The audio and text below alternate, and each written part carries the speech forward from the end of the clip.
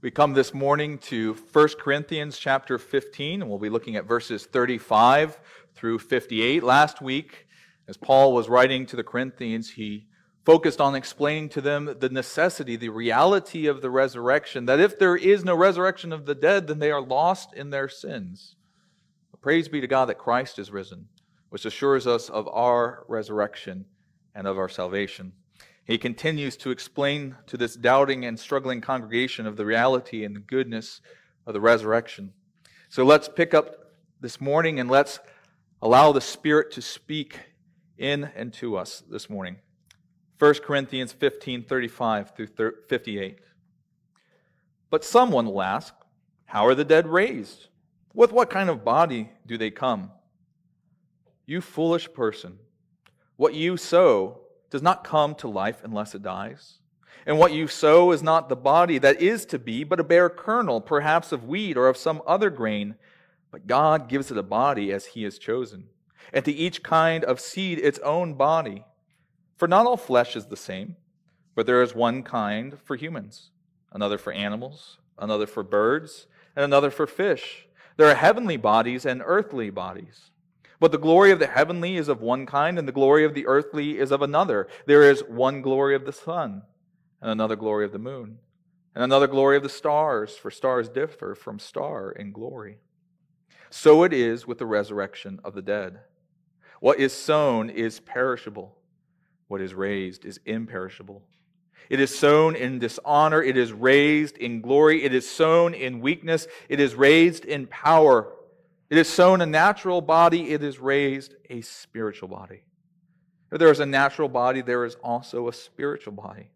Thus it is written, the first man, Adam, became a living being. The last Adam became a life-giving spirit. But it is not the spiritual that is first, but the natural and then the spiritual. The first man was from the earth, a man of dust. The second man is from heaven. As was the man of dust, so also are those who are of the dust. And as is the man of heaven, so also are those who are of heaven. Just as we have borne the image of the man of dust, we shall also bear the image of the man of heaven. I tell you this, brothers, flesh and blood cannot inherit the kingdom of God, nor does the perishable inherit the imperishable. Behold, I tell you a mystery. We shall not all sleep, but we shall all be changed in a moment, in the twinkling of an eye, at the last trumpet. For the trumpet will sound, and the dead will be raised imperishable, and we shall be changed. For this perishable body must put on the imperishable. This mortal body must put on immortality. When the perishable puts on the imperishable, and the mortal puts on immortality, then shall come to pass the saying that is written, death is swallowed up in victory. O death, where is your victory? O death, where is your sting? The sting of death is sin, and the power of sin is the law. But thanks be to God, who gives us the victory through our Lord Jesus Christ. Therefore, my beloved brothers, be steadfast, immovable, always abounding in the work of the Lord, knowing that in the Lord your labor is not in vain. This is the word of the Lord. Thanks be to God. You may be seated.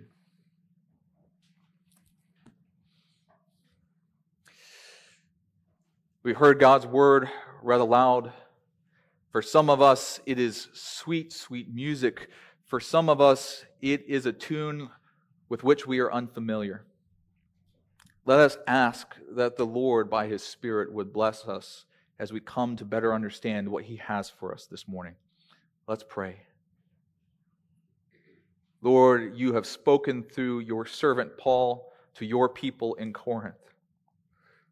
Through the reading of your word, you have spoken already to us this morning. We pray that we would have ears to hear, that your Spirit would work life and renewal and refreshment in us, that we would be fed, that we would be instructed, that we would be convicted, and that we would be encouraged.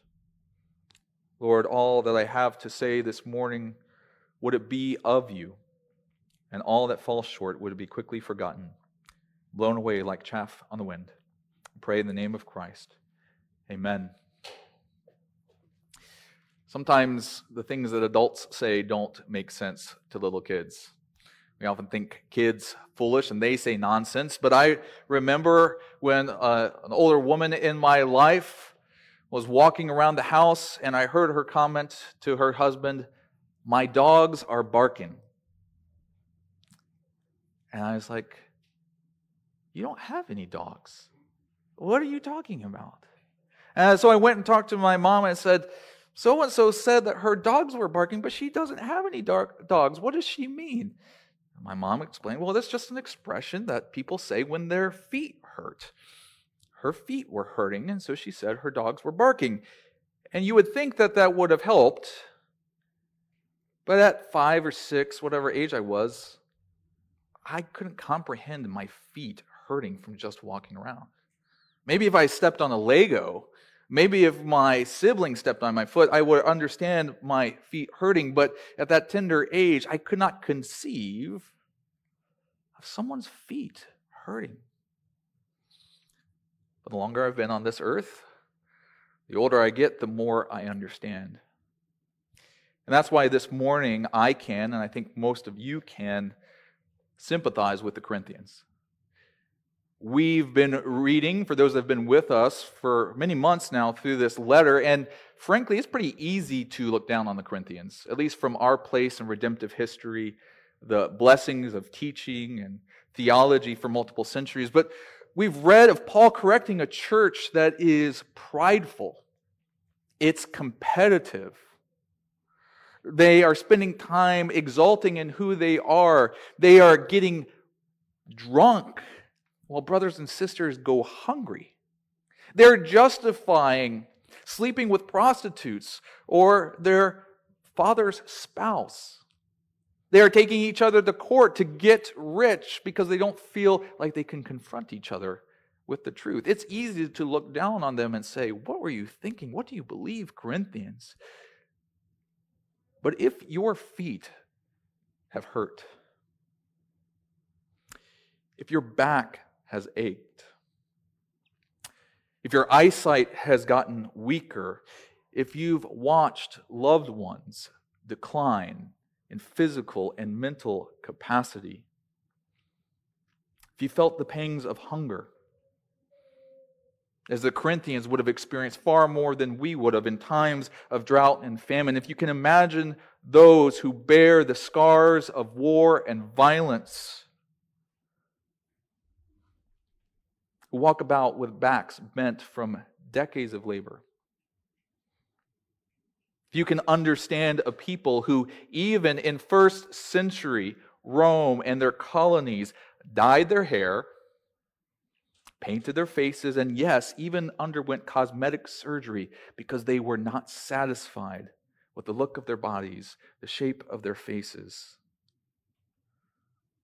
And so when a Savior promises eternal life with God, God who is Spirit, we can understand the assumption that life entails the stripping away, the removing of this body that fails us, that hurts us, that lets us down and betrays us.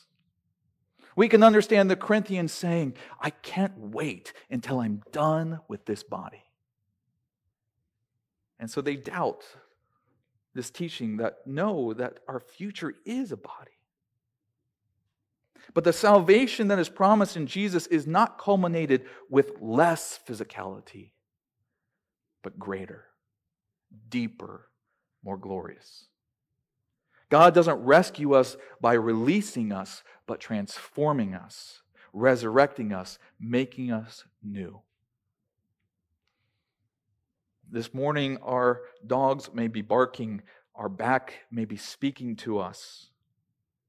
But this morning, let us hear much more loudly what God's Word says about God's plan and promise for His people.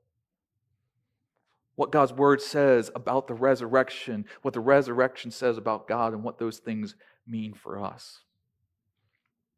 Let's listen to what God's Word reveals about resurrection. Paul addresses the Corinthians, and he addresses their doubt, their skepticism about bodily resurrection. And he starts by pointing them to the source, about what God says is the source of resurrection.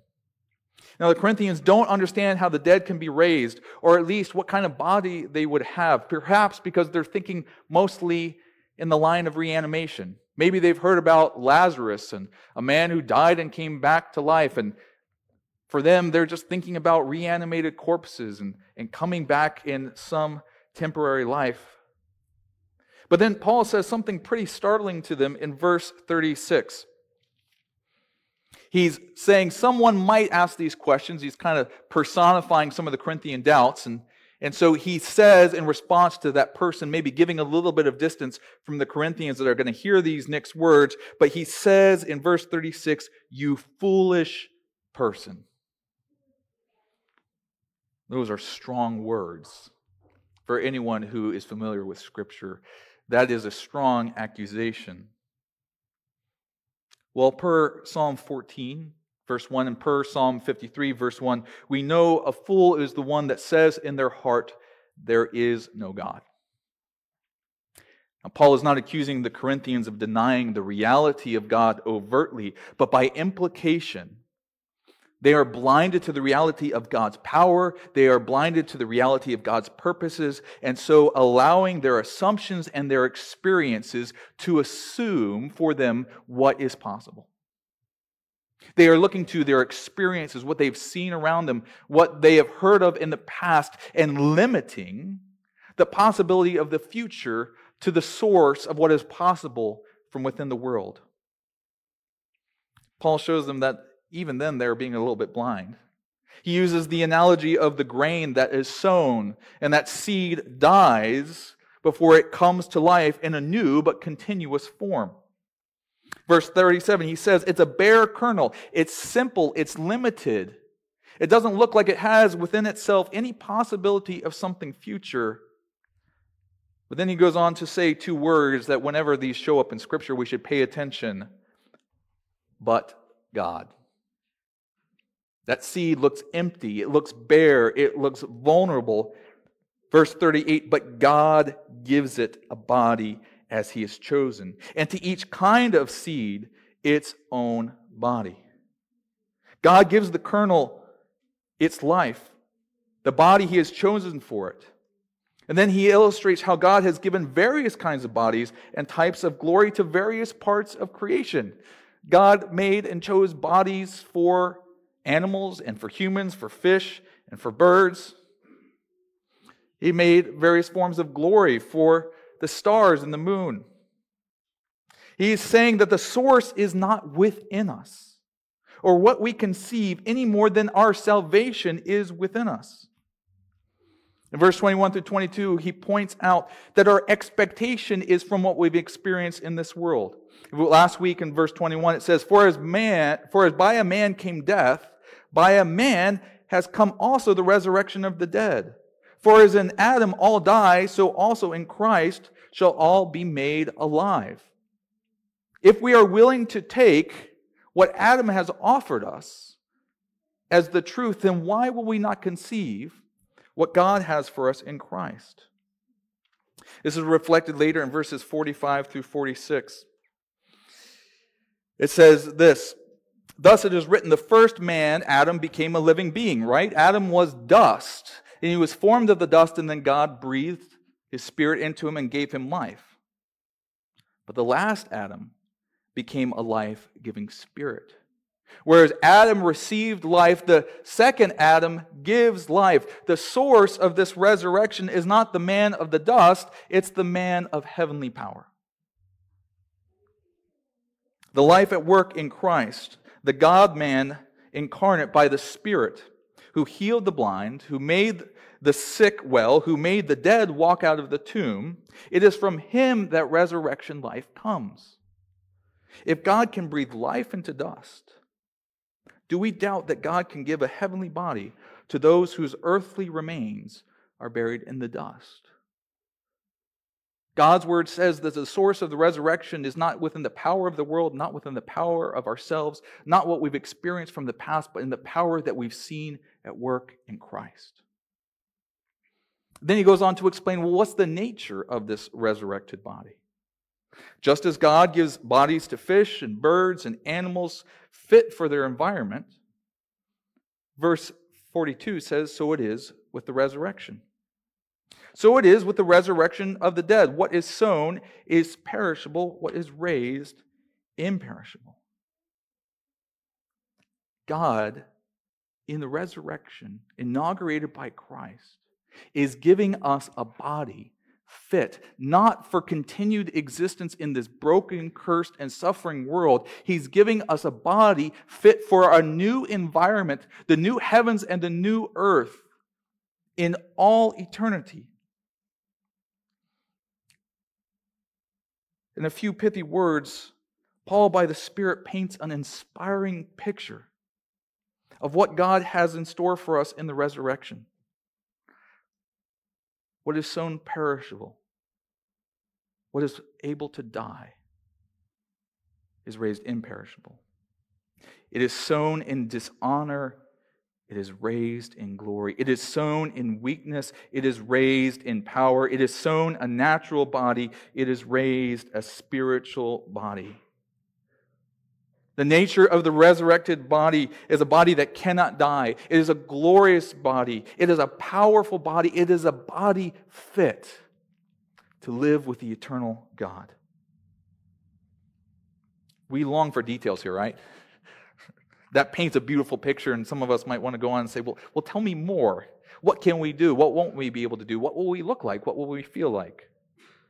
Paul doesn't go into details here.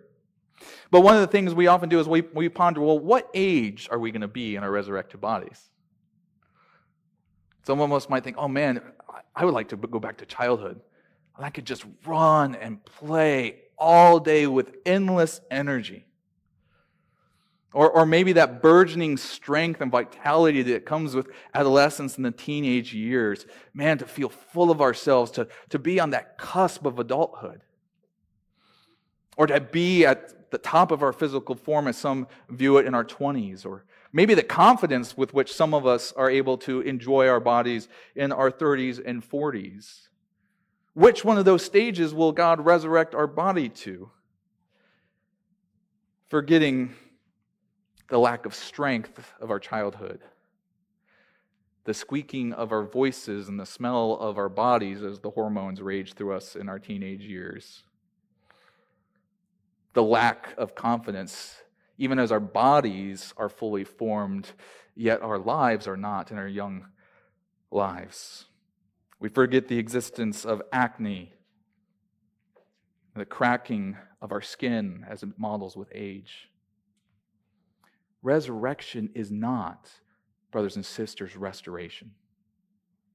It is not taking a classic car that's been beaten up by dust and rust and age and putting it back to its quote-unquote former glory so it can drive the streets again. God is not giving us a body fit for this failing world. He is giving one for a new stage of life, for the heavenly. And that's why the resurrection is necessary. This isn't just an add-on. God's Word shows us that not only is He the source of the resurrection, not our daily experience or within us, that the nature of this resurrected body is not just a restoration to the old, but something new and more. But it's necessary. We live among cultures that often view history as a circle or a loop.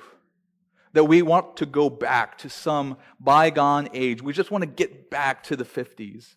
Or maybe in England, to the imperial strength of England.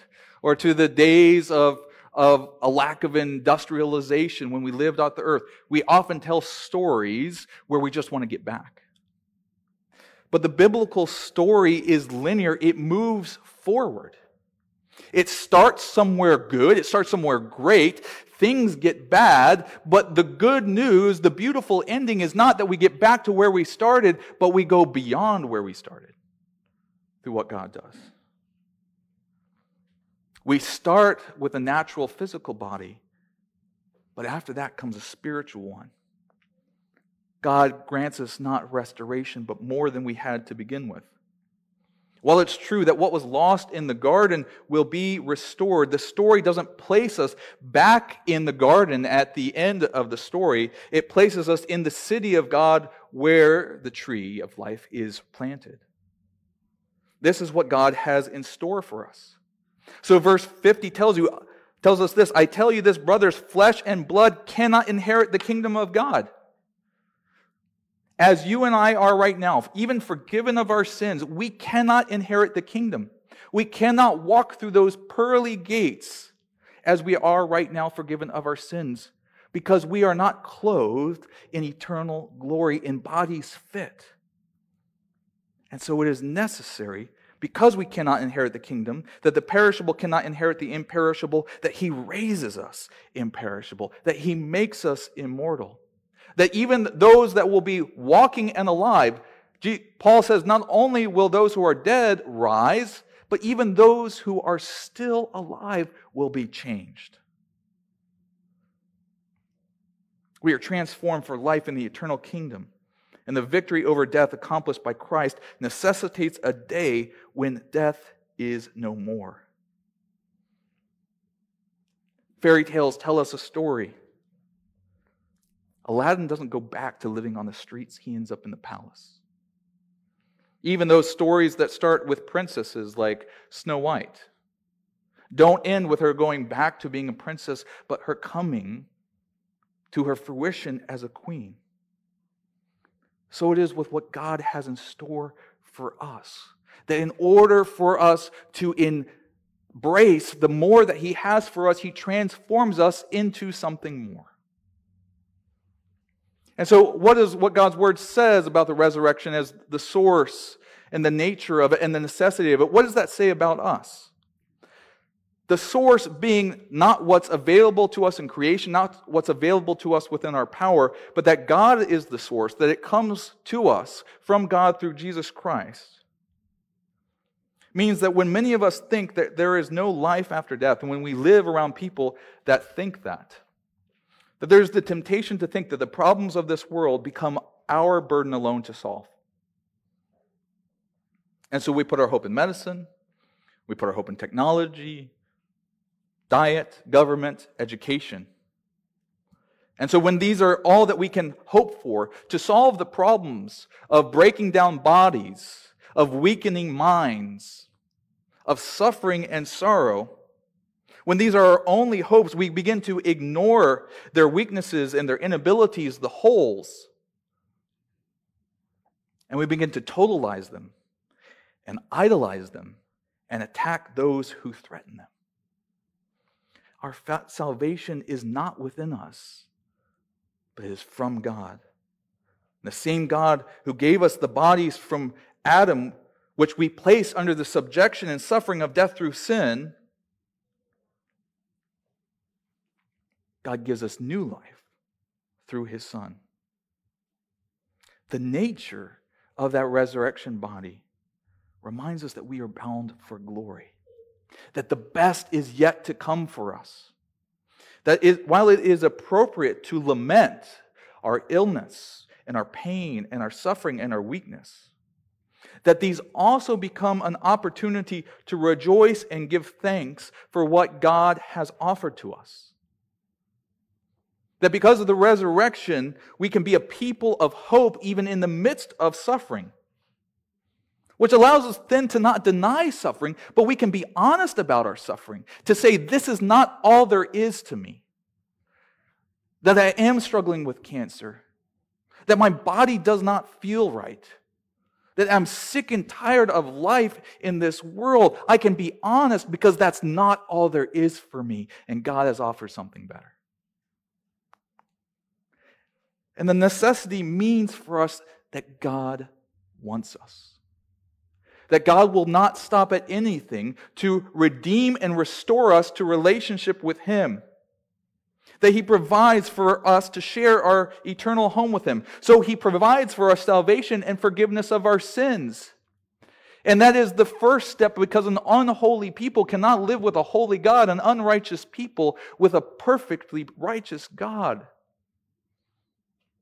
Bodies of flesh and blood, perishable and mortal, not fit for the eternal glory of living in the new heavens and new earth. And so He gives us that too.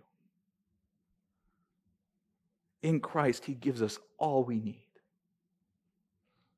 That's what God's Word tells us about resurrection. What does resurrection tell us about God? Most of this isn't new. God's word testifies to these things elsewhere, but the resurrection reaffirms the truth of who God is according to God's word. First of all, it testifies to God's power. When we consider that God is the source of our resurrection, we consider His power. That He is not a God contained within. He is not a God limited to the boundaries of creation, what we see around us. He is not the same as creation. He is the God who created the bodies of the earth, the glories of the sun and the moon, and He is the God who by His power gives us resurrected bodies. And not, as we notice, through a slow evolution as man progresses over time with more technology and education until we perfect ourselves so as to live like gods. Not even a process that necessitates death. But verse 52 says, in the twinkling of an eye. The still cooking, the still walking, the still working men and women who walk this earth shall be transformed in an instant. Just as God said, let there be light, and there was light, so shall the heavenly music herald Christ's coming, announce a new creation. When God says, let the dead live, they shall live. When He says, let the living be clothed with immortality, they shall be. While all creation heralds the power and majesty of our Creator God, the mystery revealed that even the living shall be transformed when Christ returns reminds us that we have not begun to understand or comprehend what is the might and power of God towards those whom He loves, who made us, who offers us forgiveness and reconciliation. It allows us to believe what Romans 8:38-39 says, for I am sure that neither death nor life, nor angels, nor rulers, nor things present, nor things to come, nor powers, nor height, nor depth, nor anything else in all creation will be able to separate us from the love of God in Christ Jesus our Lord. His power, as demonstrated in the resurrection, shows us that there is nothing greater in this world. His grace is also revealed in what we understand about the resurrection. Sometimes we speak about mercy and grace interchangeably, but we usually seek to differentiate them. And if you forget, well, the great theologians of the Newsboys may be helpful here. If you're not familiar with the Newsboys, they were a contemporary Christian band in the 90s. And they have a song that begins like this: when we don't get what we deserve, that's a really good thing. When we get what we don't deserve, that's a really good thing. The first is mercy when we don't get what we deserve: judgment, death, and eternal damnation. When we get what we don't deserve: love, adoption, and a resurrected body for glory. That's a really good thing, and that's grace. Mercy is undeserved rescue. Grace is undeserved riches. God is gracious. Not only does He send His Son to fulfill the law, and so offer His life so that we are no longer under the condemnation of the law, so that the sting of death is removed and the power of sin, the law, is no more over us. Not only does He demonstrate mercy, but He gives us what we don't deserve: eternal life in the eternal kingdom with a body fit for that glory. Not only does He invite us to the great feast of the King, but when our closet is full of just jeans and t-shirts, He gives us gowns and tuxedos fit for a feast with the King. Let us remember that God gives resurrection to those whose sin brought death and destruction. And God's response is not just to restore us to where we were through forgiveness, but to give us more than we ever thought we could have. To give us bodies restored in the image not of Adam, who ruled over this earth from the garden, but bodies transformed to the image of His eternal Son, who rules incarnate, raised from the dead over the heavens and the earth. Lastly, the resurrection shows us God's victory. His victory over sin, over death. The victory is His. He is God. God cannot be defeated. And He has shown that victory in Christ. And we give Him thanks that Jesus was victorious, removing the sting of death, which is sin, by His sacrifice, removing us from the power of the law to condemn. Because we have seen that in Christ's resurrection, we know that victory was not just won in the past, but victory is assured for the future. And that victory is not only Christ, but He shares it with us. Though death remains, it is toothless. I had a lacrosse coach, and I don't remember why he told us this, but he told us about toothless lions. He said when lions get old, when their teeth begin to fall out or are no longer sharp, these older toothless lions, their job on the hunt was to roar. And the idea was that the prey would hear the roar of the toothless lion, not knowing that it was toothless, and run in the opposite direction to the quiet, waiting lions with plentiful sharp teeth and claws. Death roars loudly. It roars in the streets. It roars on the newscast. It roars in our aches and our pains, but it roars as a toothless lion. When Jesus emerged from the grave, He held open the mouth of death and said, "There is no bite here." Jesus' victory over sin means death has lost and will lose. Heart attacks will not win. Car accidents will not win. Miscarriage will not win. Cancer will not win. Death will not win. Because Christ has won, and He will share that victory with us. What does that mean for us? That God's power means we are to look up and not within or not even around us. That just as the power of our salvation is not within us, so the power of resurrection and future glory is not in us but God. That teaches us to pray, knowing that God can do more than we would ever imagine. That we are not called to limit God and merely ask for what we think is possible. But if we have trouble conceiving of the resurrection and yet God grants it to us in Christ, what more can He also do when we trust in His power? When we see the grace shown us in resurrection, it lets God's gift speak louder than the suffering. When we ask, do I matter because I hurt so much, because my friends hurt so much? We know God loves us so much not only to forgive us through the work of Jesus, but to lavishly give us eternal life and all that is necessary to dwell with Him. That generosity is not based on anything within us but His character, His graciousness. And thus when we look to Christ and what He did on the cross, when we look to His resurrection, His ascension to glory, His promise to come again, we can let that drown out the condemnation that comes with the accusations of the evil one when we fall short. We can know that our unresolved pain and struggle is not the lack of God's goodness, but that He has something better, something free of charge, undeserved, and yet ours by right as adopted children of the King.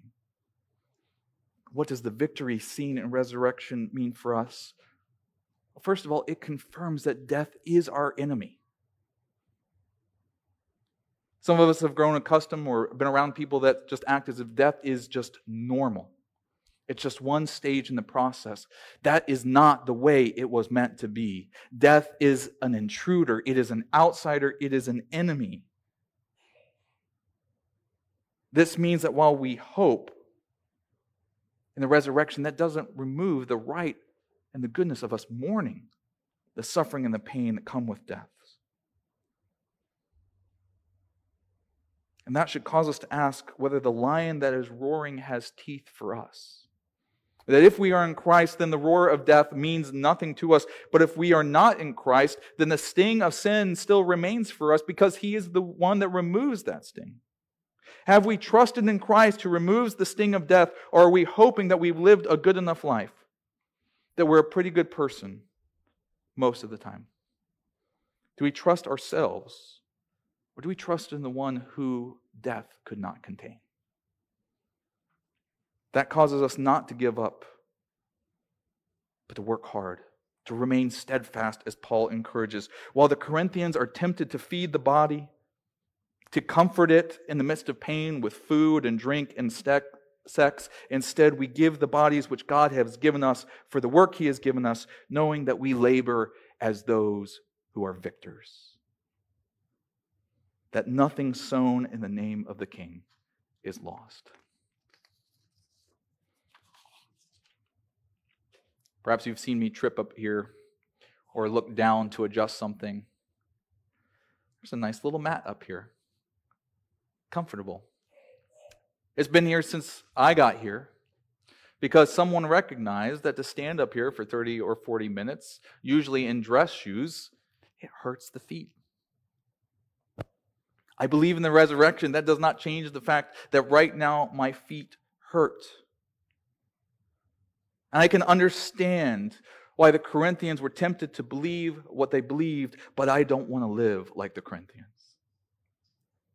I don't want to plug my ears to the truth because of the limits of what my eyes have seen or because of what I feel within my body. I want to hear the truth. I want to live according to the truth that Jesus is risen from the dead and that when He comes with that last trumpet sounding His victory, so shall I, so shall you, so shall we rise.